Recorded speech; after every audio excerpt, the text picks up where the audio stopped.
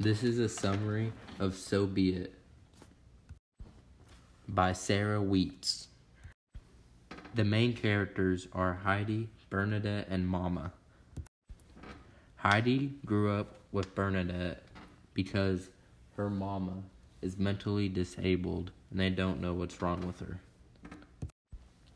But Mama always says this one word, Soof, and they never knew what it meant.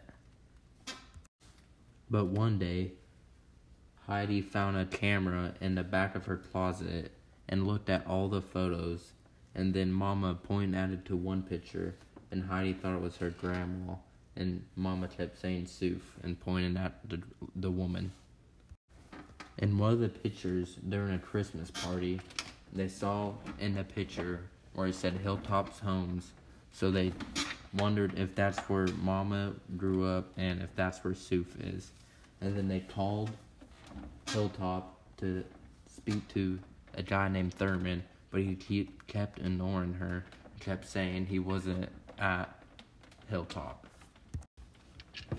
So Heidi went to buy tickets to go to Hilltop Homes without Bernadette's permission, and she had a woman buy the tickets for her.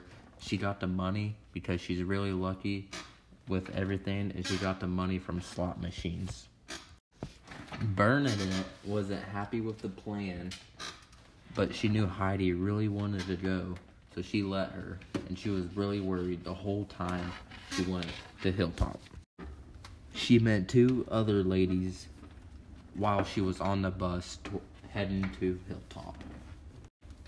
When she got to Liberty, New York, which is where Hilltop is, she goes to a cab station where there's a jar of jelly beans, and if you guess the jar of jelly beans right, how many are in there, you get a free cab ride.